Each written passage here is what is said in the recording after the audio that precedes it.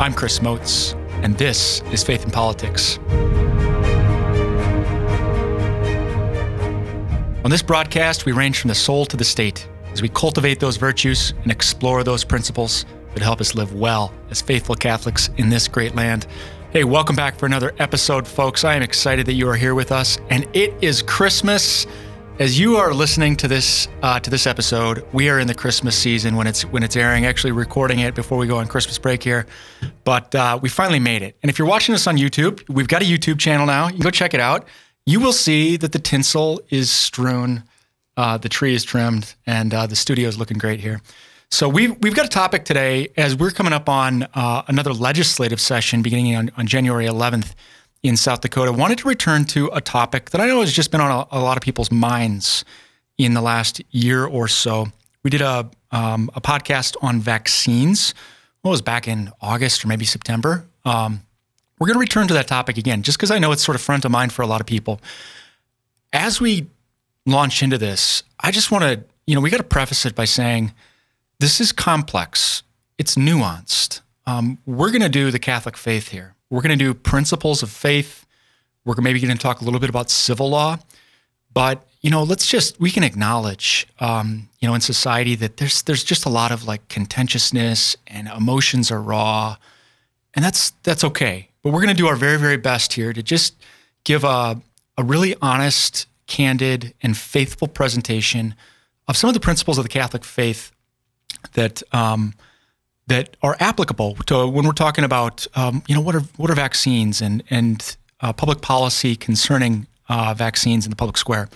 So joining me today is our previous guest, Cameo Anders. Cameo works for the Catholic Foundation for Eastern South Dakota as helping out with a lot of gift planning. She's also got some really great expertise, a master's in theology, a bioethics certificate from the National Catholic Bioethics Center, and is a licensed lawyer in South Dakota. Also joining us today is Dr. John DiCamillo.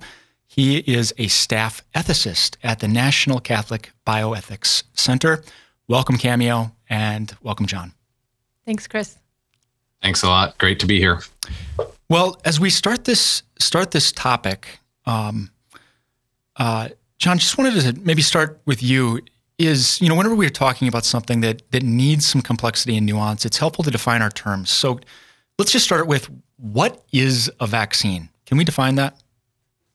Yeah, sure. So without giving an extremely technical scientific definition, the basic idea of a vaccine is that it's a preventive intervention that is intended to essentially expose the immune system of the individual who receives it to an antigen, some part of the virus that you are trying to protect against, or bacterium, or whatever it may be. You're trying to expose the immune system in advance before the person actually gets infected or sick with that particular virus or other pathogen. And in order to enable that immune system to learn to recognize the pathogen before it's exposed to the full thing, and therefore to be able to respond quicker and hopefully more effectively with less severe disease, and to ideally prevent transmission of that particular pathogen as well. So it's gonna keep me from getting sick. It's gonna keep me from spreading it to others. What is, and I think this is maybe commonplace, but let's just say it. What does the Catholic tradition have to say about vaccines, generally speaking? Yeah, generally speaking, the Catholic Church, as with all medical interventions that have demonstrated effectiveness and have been demonstrated safe, the Church has very much supported any kind of medical intervention like vaccines over the course of the past several centuries, going back to the early inoculations, that can be helpful for preventing serious disease or preventing the spread of disease and improving health. Well, and we're going to get into kind of moral duties too, but I think it is, it's just important to note that, generally, as a general matter, the Catholic Church supports these as a public health. They're good for us. They help keep us healthy, and it's good to preserve health. One of the things that's come up in the discussion in the last year, John, and it's something that some Catholics have been aware of in the past, but I think has been more to the forefront just as part of the public conversation in the last year, especially in Catholic and Christian circles. but there's been a lot of discussion about links to these abortion-connected cell lines for the vaccines, particularly the ones that are available in the United States. Can you recap for us, what does the church teach about medical procedures or interventions, including vaccination, that bear some connection to these ethically concerning cell lines? Sure. So basically, going back almost a couple of decades now, the Pontifical Academy for Life in 2005 put out some basic guidance about the use of biological material of illicit origin. In other words, any kind of medical intervention or product that was developed through the use of a cell line that may have been derived from an abortion. So that basic guidance was, and then was reaffirmed in 2008 by the Congregation for the Doctrine of the Faith. The basic guidance was that, as a general rule, there's a moral duty to avoid the use of these biological materials of illicit origin and products that have been created with them, like vaccines or medications that are created through the use of these problematic cell lines. But that with a sufficiently serious reason, with a grave reason, and a lack of better alternatives, and with appropriate protest to the underlying abortions and the problematic use of those cell lines by the pharmaceutical industry, with all those caveats, certainly a person could make use of a drug or a vaccine, in this case, that has been developed through the use of an abortion-derived cell line. So that's the simple answer is, generally we shouldn't use these kinds of products if they've been developed in this way with an abortion-derived cell line. But if there's a sufficiently serious reason, it's permitted, it's acceptable. If there are no alternatives, and if, as you said, we make our objection known in some way. Correct. Yes, a series of caveats and conditions to it, but that's the long story short. Yeah. So I'm aware that last month in November, the World Health Organization approved, I think, an Indian-developed vaccine, Covaxin, with no connection to these cell lines, which is really encouraging. Would love for the FDA to approve it in the United States. But so this teaching that you've just recapped for us, how does that play out with regard to what is available in the United States right now? We're talking Moderna, Pfizer, and J&J, Johnson & Johnson. Sure. So basically, the current 3 vaccines that are available in the United States, all of them have, in one way or another, used an abortion-derived cell line as part of their development, manufacture, or testing. So we can make some distinctions here, some terminological distinctions, but basically the idea is that in order to get this drug and to confirm that it works the way that we think it works, this vaccine, I should say, at some point along the road, each of these existing vaccines, available vaccines in the United States, used some abortion-derived cell line. Now, there's a distinction between in what way was the cell line used and which cell line was used. So, for example, the Johnson & Johnson vaccine utilized the PERC6 cell line, which was actually created in 1995. It was derived from a retina that was taken from an aborted child in 1985, I think, or 86.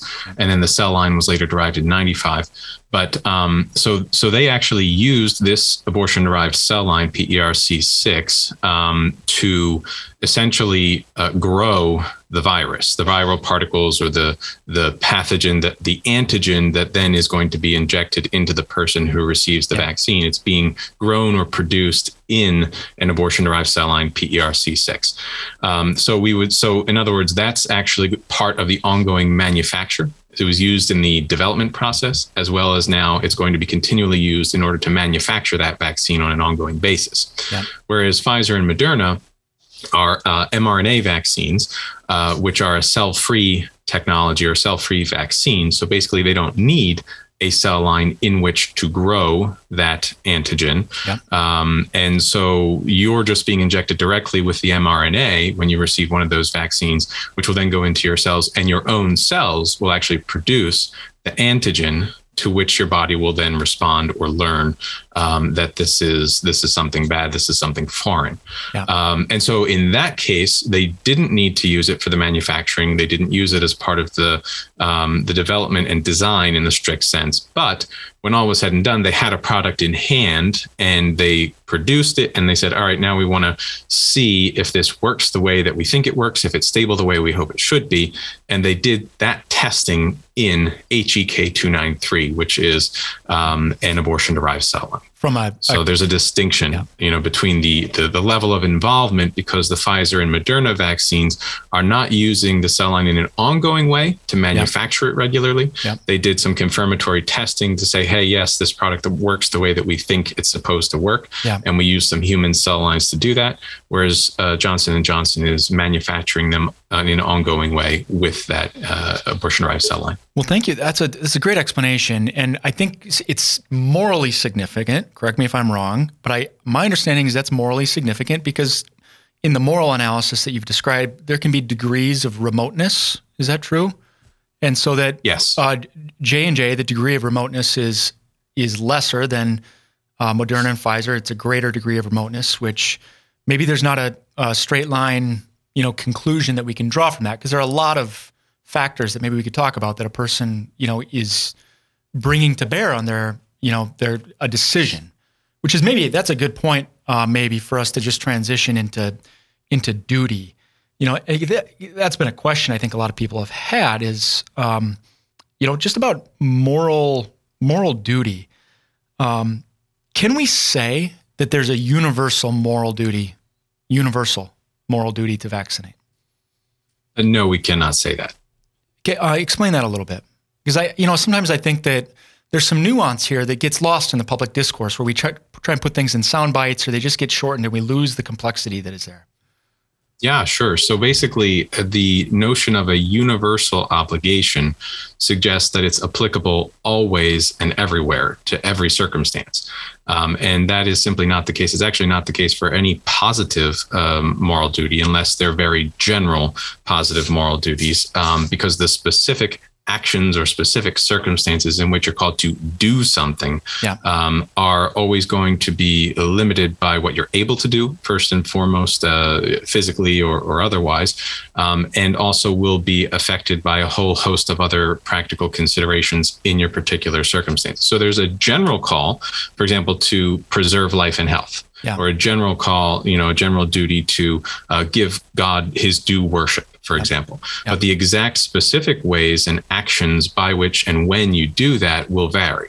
And so in that sense, to say that there's a universal moral duty to vaccinate, that's a very specific, concrete action to choose to receive a vaccination. And it includes a whole host of unknowns, like, for example, which vaccine?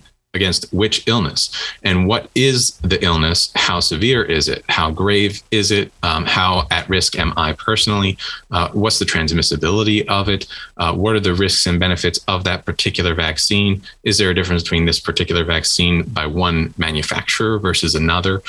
So there are a whole host of very concrete, circumstance-specific prudential considerations that one will need to look at in order to determine, do I specifically in my circumstance have an obligation to do this specific action X, receive a vaccine? And this is not something unique to vaccines. This is something generally applicable to all medical interventions where we say, hey, do I have a duty to have this surgery that the doctor says would help me?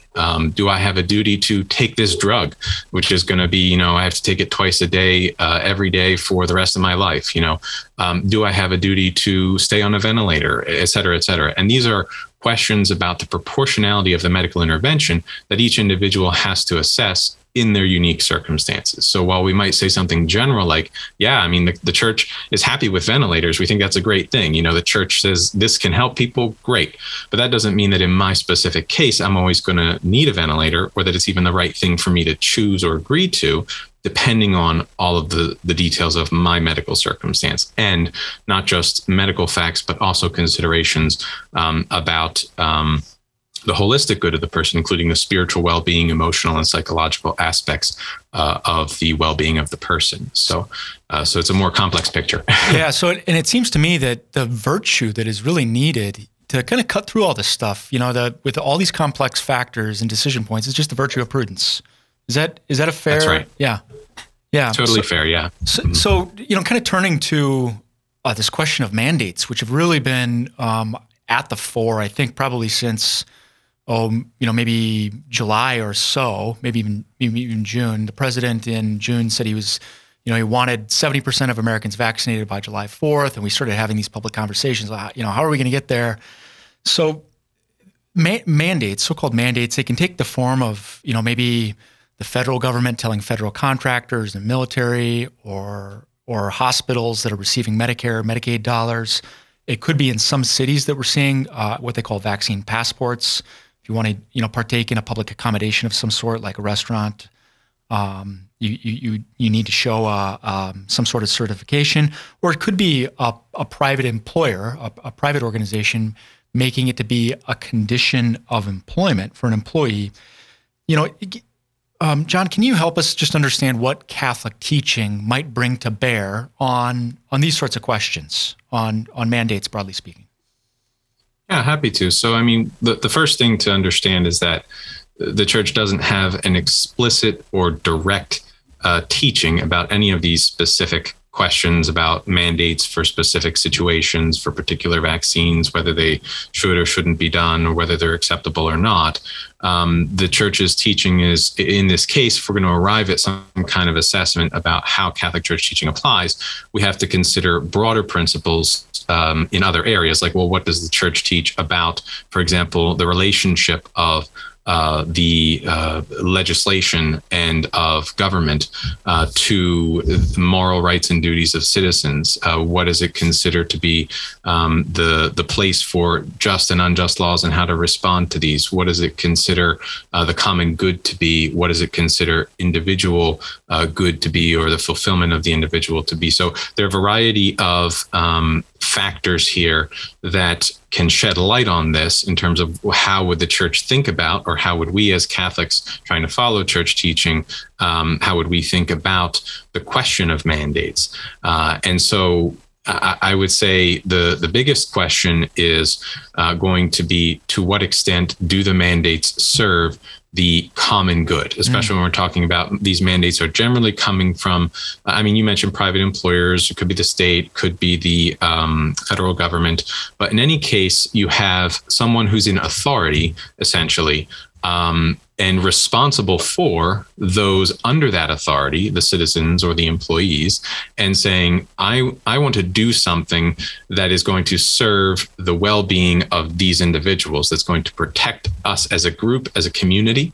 And that can be the only, let's say, reasonable logic under which the church might say, hey, yeah, that makes sense. You are concerned rightly with what you're charged with, which is the welfare of the people under your charge, under your care. Yeah. And so that's where the notion of mandate is basically coming from, is the idea that, hey, we, maybe the state or the employer thinks that this is going to be something good for the group we want to serve. And we think it's so good and so important that we're going to make it a requirement. We're going to make it a rule or a law that you have to follow under some punishment or penalty if you don't. Now, again, the church hasn't explicitly said, that can or can't be done with respect to vaccines, but certainly there are precedents for rules, laws, regulations that do try to serve the public health good of a given community, and that falls within the rightful scope of those of the employer or within the government. The question will become, is that actually an appropriate means that respects the dignity of all of the individuals involved in that circumstance, as well as effectively serves the full common good? Because one of the biggest risks that you face when you say, should I mandate a vaccine or any medical intervention, one of the biggest dangers is we're going to effectively start forcing people to, or coercing people to accept medical interventions that are risks to them, and that may or may not bring the benefits we hope to each person who accepts it. And now we're getting into this situation where we may be looking at the common good which is a rightful consideration. Under a lens of a utilitarian, we want to get the best overall percentage outcome for this particular group. In other words, we start saying, hey, if everybody gets the vaccine, let's just assume for the sake of argument that this means, 90% of people will be protected from the virus in question. Okay. But, maybe we know there's a risk here that some people might die when they get the vaccine. Some people might have a serious adverse reaction to this vaccine. And we, as the one mandating it, say, well, but I think it's worth it because we're going to have 90% of people be fine and we're only going to lose maybe 5%.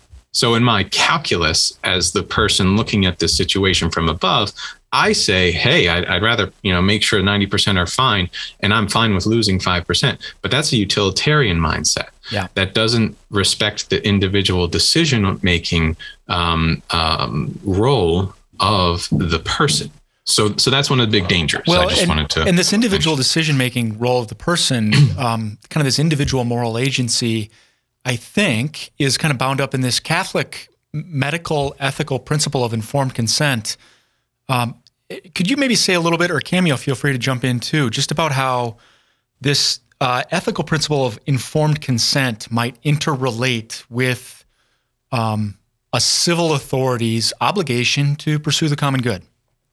Yeah, I was going to jump in, excuse me, just going back to the common good. I think the Catholic Church does a great job defining it well and each piece of it. So if we look in the Catechism, the common good is a harmony or a balance between individual rights and the good of society. So it doesn't, like you were saying, just throw out the individual rights of that poor 5% that might be adversely affected, but it considers those individual rights and then tries to balance them with the good.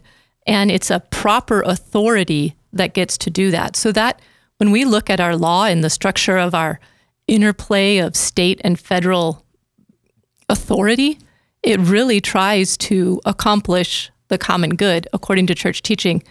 So when we were talking about mandates, what authority can step in and mandate? Is it the federal government? Is it the employer? Is it the state?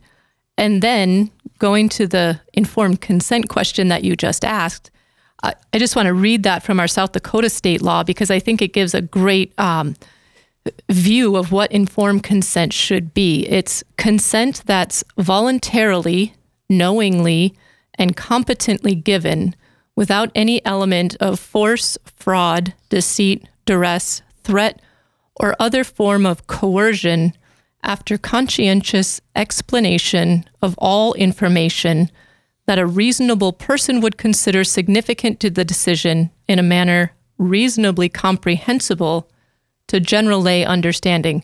So that's a mouthful, but the key pieces, I think, are that it's a reasonable person standard. What does that reasonable person need to know in order to make this decision voluntarily and without any coercion?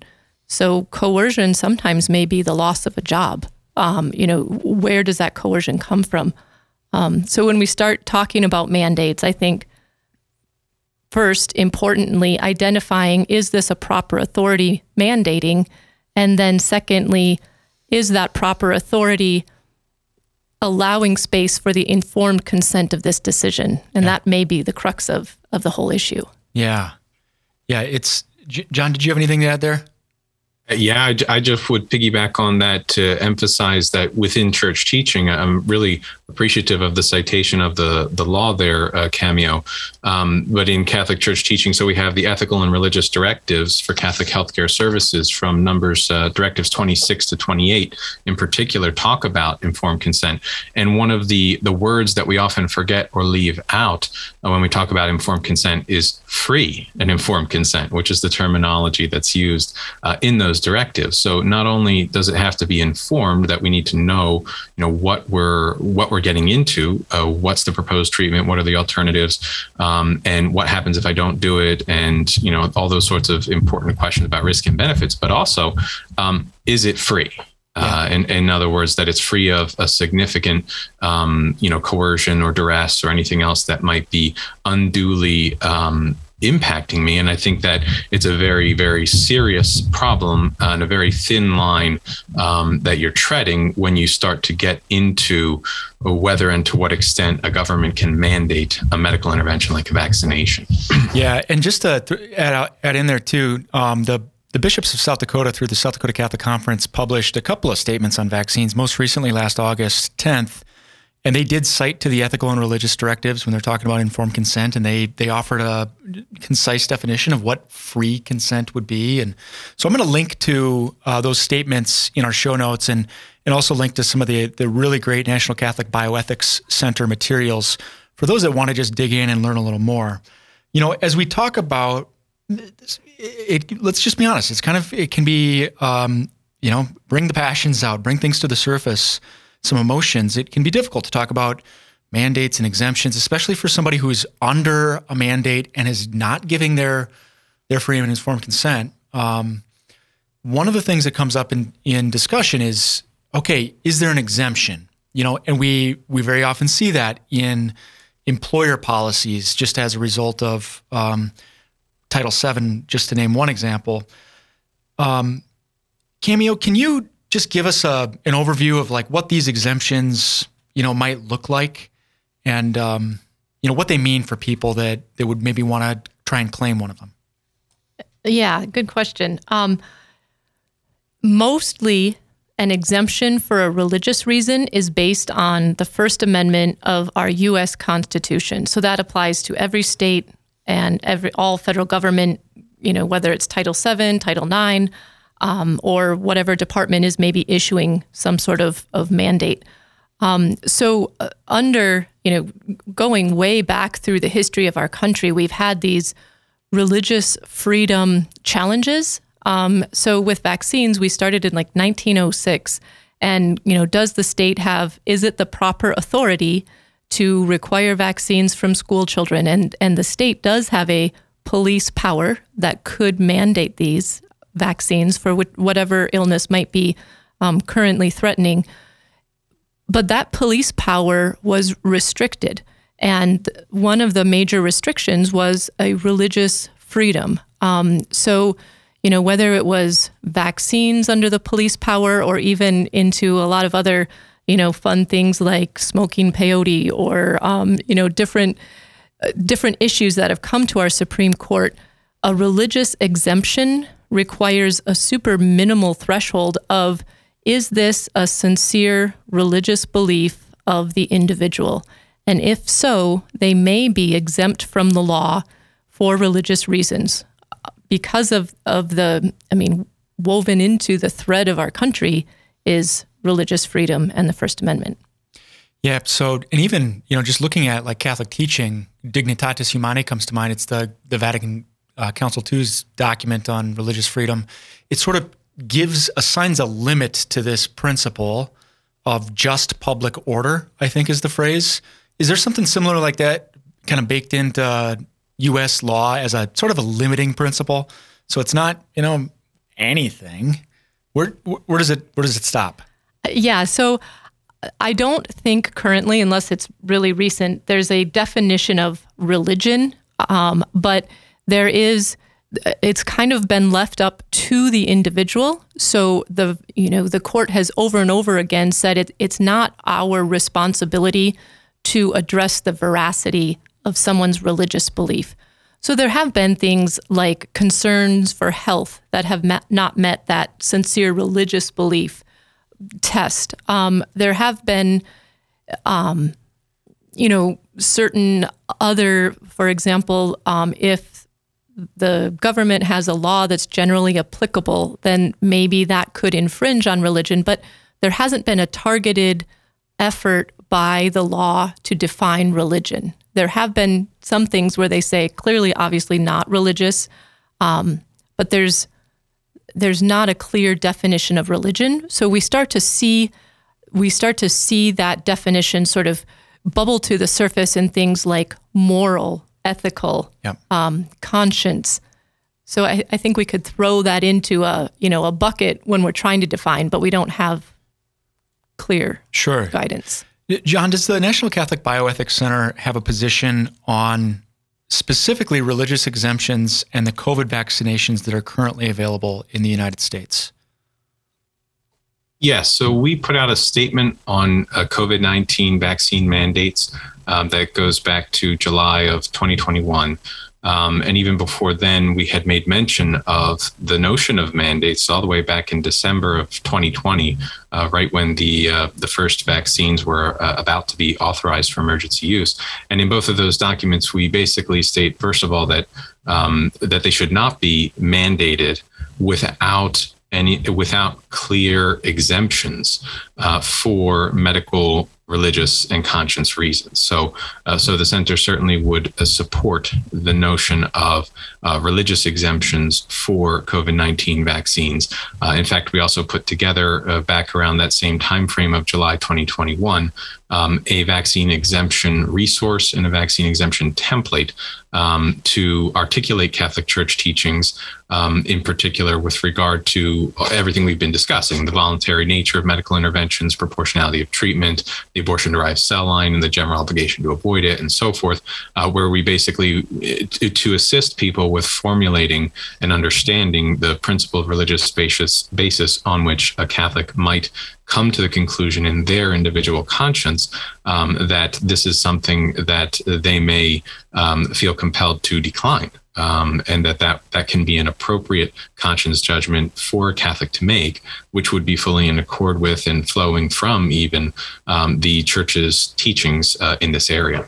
So Cameo, kind of just returning to this question of exemptions, I know this was sort of like spookily anticipatory, but you had authored this really scholarly article before COVID that ended up being published in the National Catholic Bioethics Quarterly. When was it? Fall 2020?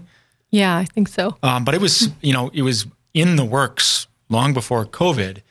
Can you just share with us what are some of your key takeaways from state laws and some of the court decisions that are out there when it comes to vaccine exemptions and what the government really can be digging into and the decisions that it can lawfully be making? Yeah, so the key takeaway, I think, would be first to make a distinction. There's law that addresses employees, and then there's law that addresses students, and the law that addresses students is less developed. So if we look at the law that addresses, what an employer can require of their employee, and then what an employee could claim as a religious exemption, that's where we get a lot of that guidance about sincere religious belief is the minimal threshold that they can look for. The employers do have then an alternative. They have to not assess the religiousness of the exemption that's being claimed, but they could say, well, this really provides an undue burden. And then just noting that if there is an undue burden to the employer to accept a religious exemption, they can't under that law just say, this is unduly burdensome. They have to address each individual in their circumstances and each possibility of, okay, if I'm claiming a religious exemption and maybe I work in healthcare, is there a place where I could work where I'm not patient-facing? Is there a place where I could, possibly wear a mask when I'm dealing with elderly people? Or, so we have to consider every possibility of alternatives and address why each alternative is unduly burdensome. So that really puts the onus back on the employer to identify why they're saying it's unduly burdensome. So, those would be in the category of what we might call accommodations. Correct, yeah. So going back to this question, though, of the government they can ask, or your employer, they can ask, are you sincere? But they're not supposed to be diving into like the veracity. Right. Like, are you reading your own doctrine correctly? I seem to remember from reading your article, a case of a Jewish couple and a rabbi coming in and saying, well, it's not there. What was the outcome in that? Right. So that expert testimony from the rabbi was irrelevant because it's the sincere religious belief of the Jewish couple. So even though they were Jewish, even though an expert who was the rabbi said this is not according to our tenets of the faith, the courts have consistently said, well, we are discriminating against the individual if we only acknowledge the objective tenets of each denomination. Or maybe there's someone who's claiming this religious exemption and they're not part of any denomination. So it's really not, so that gets into, first I talked about the employees, second, talking about the students. We see that most often when we're talking about student exemptions claimed by parents. If a parent is claiming something that the court uses a term is a step beyond the doctrines or the tenets of the faith, even that is a religious belief, even though it's beyond the tenets or sometimes contradictory, like that Jewish case. Often, a lot of those cases are Catholics. So, there's been times where a Catholic parent claims exactly what you guys talked about before with those, the tissues derived from the aborted fetus, those tainted materials that are being used to create these therapies and vaccines. There is a religious exemption that's valid under our First Amendment to that material, regardless of what denomination that is. Courts time and time again have consistently held that as religious. So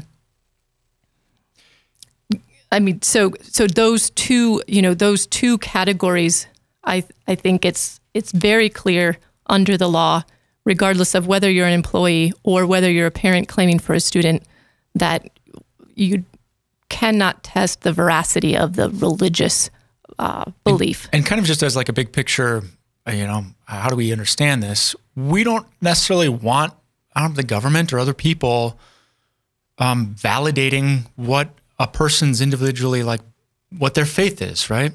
We should be free to seek God, again, within like the limits of just public order, which it seems pretty broad to me, but there's a broad freedom there. John, as we kind of move towards the end of our conversation, I want to return to the National Catholic Bioethics Center had a really nice document back in September discussing Catholic principles of conscience, charity, and the common good. Can you maybe just share a perspective on how, during this stressful and difficult time that COVID has been for very, very many of us, how maybe some of these principles, conscience, charity, the common good, have been pitted against one another, but maybe how an authentic view would be to actually hold them up together in a way that they cooperate? Absolutely.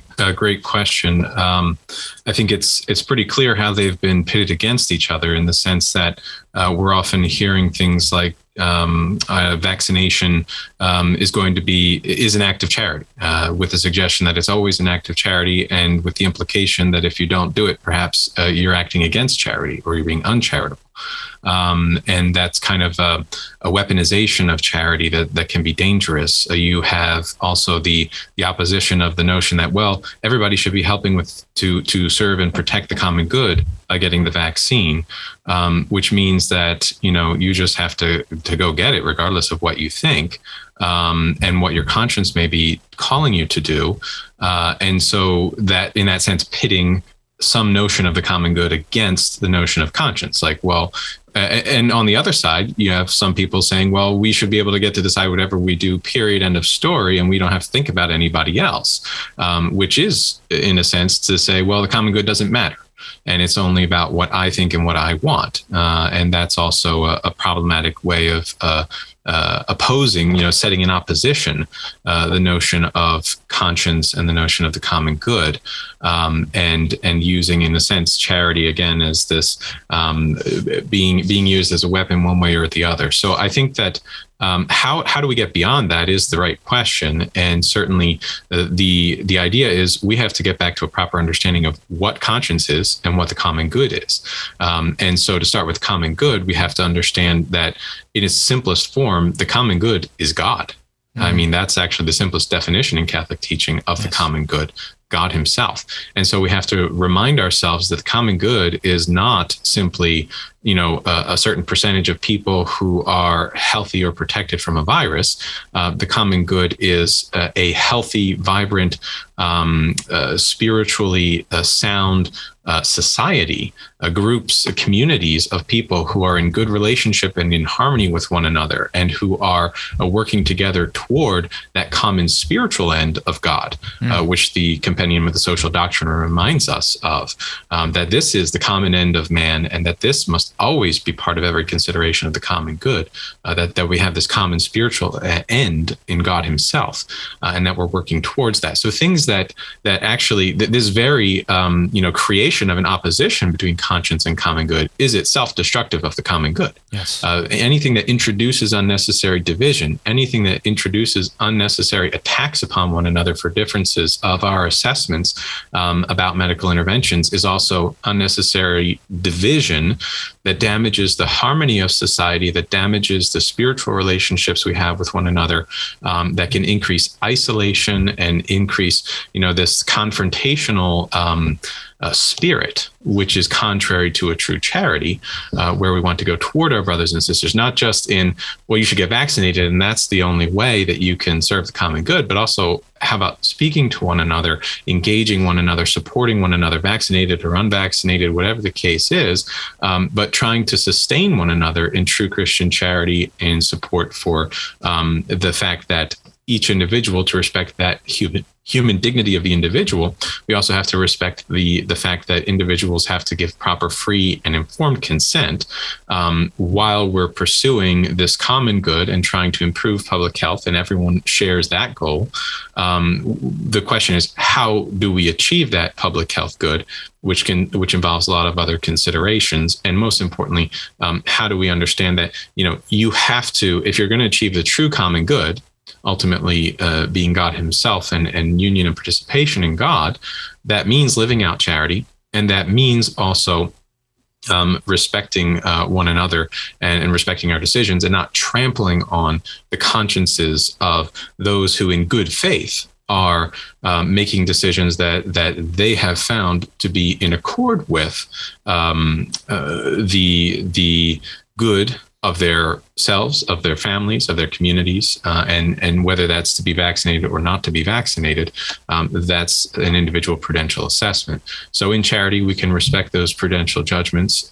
We can make sure that mandates are limited, and anywhere that they exist, they should have robust exemptions so that there's truly a free and informed consent is possible when exemptions are robust and easily obtainable by anyone who has a well-formed conscience and has come to a decision against it, if we need to have the mandates at all, because ideally in many of these situations, we would not need to have the mandates to begin with, particularly from very high up governmental authorities. Again, back to the church's principle of subsidiarity in social teaching, we would say you want to start with the lowest levels and not impose things from the highest levels if that can be avoided, because the lowest levels, the family, the local community, are best at assessing the good of their local community and able to achieve those. And the larger government, state, et cetera, should only intervene when it's absolutely necessary to preserve or to support what those local communities are trying to do.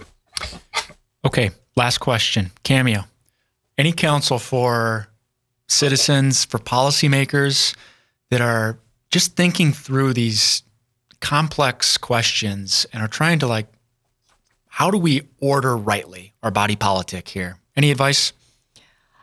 Yeah, this topic is bigger than right now. This topic isn't new. It's a topic we've dealt with from the founding of our country till today, and we'll deal with it, 100 years from now. So the decisions that we make today should be generally applicable. If we're going to say that an employer can force a medical treatment, then we're saying an employer can force a medical treatment, and for what purpose? Is that something that we want to say? And if so, what guidelines need to be in place? It's tough to be in this position with the pandemic and so many people working long hours and heroically to try to safeguard our health and our safety, and so many losses of loved ones. And those are important things to consider. But also, as we move forward, what generally applicable policy are we putting in place? And does it respect those important freedoms that have always been a part of who we are as the human person? Very good. Cameo Anders, Dr. John DiCamillo, thank you so much for joining us on Faith and Politics. Thanks, Chris. Great to be here. My pleasure. And thank you, as always, dear listeners, for tuning in. We love feedback. You can go to sdcatholicconference.org, click Contact Us. Let us know what you thought of today's program, and let us know what you want to hear next, good, bad, or indifferent. We'd love it if you'd share this podcast with others, especially during the legislative session. Let's get the word out. We're going to be covering bills in the month ahead, as the South Dakota Catholic Conference invariably will take positions on bills. So let's get the word out there so we can all be better, faithful citizens. Until next time, live well.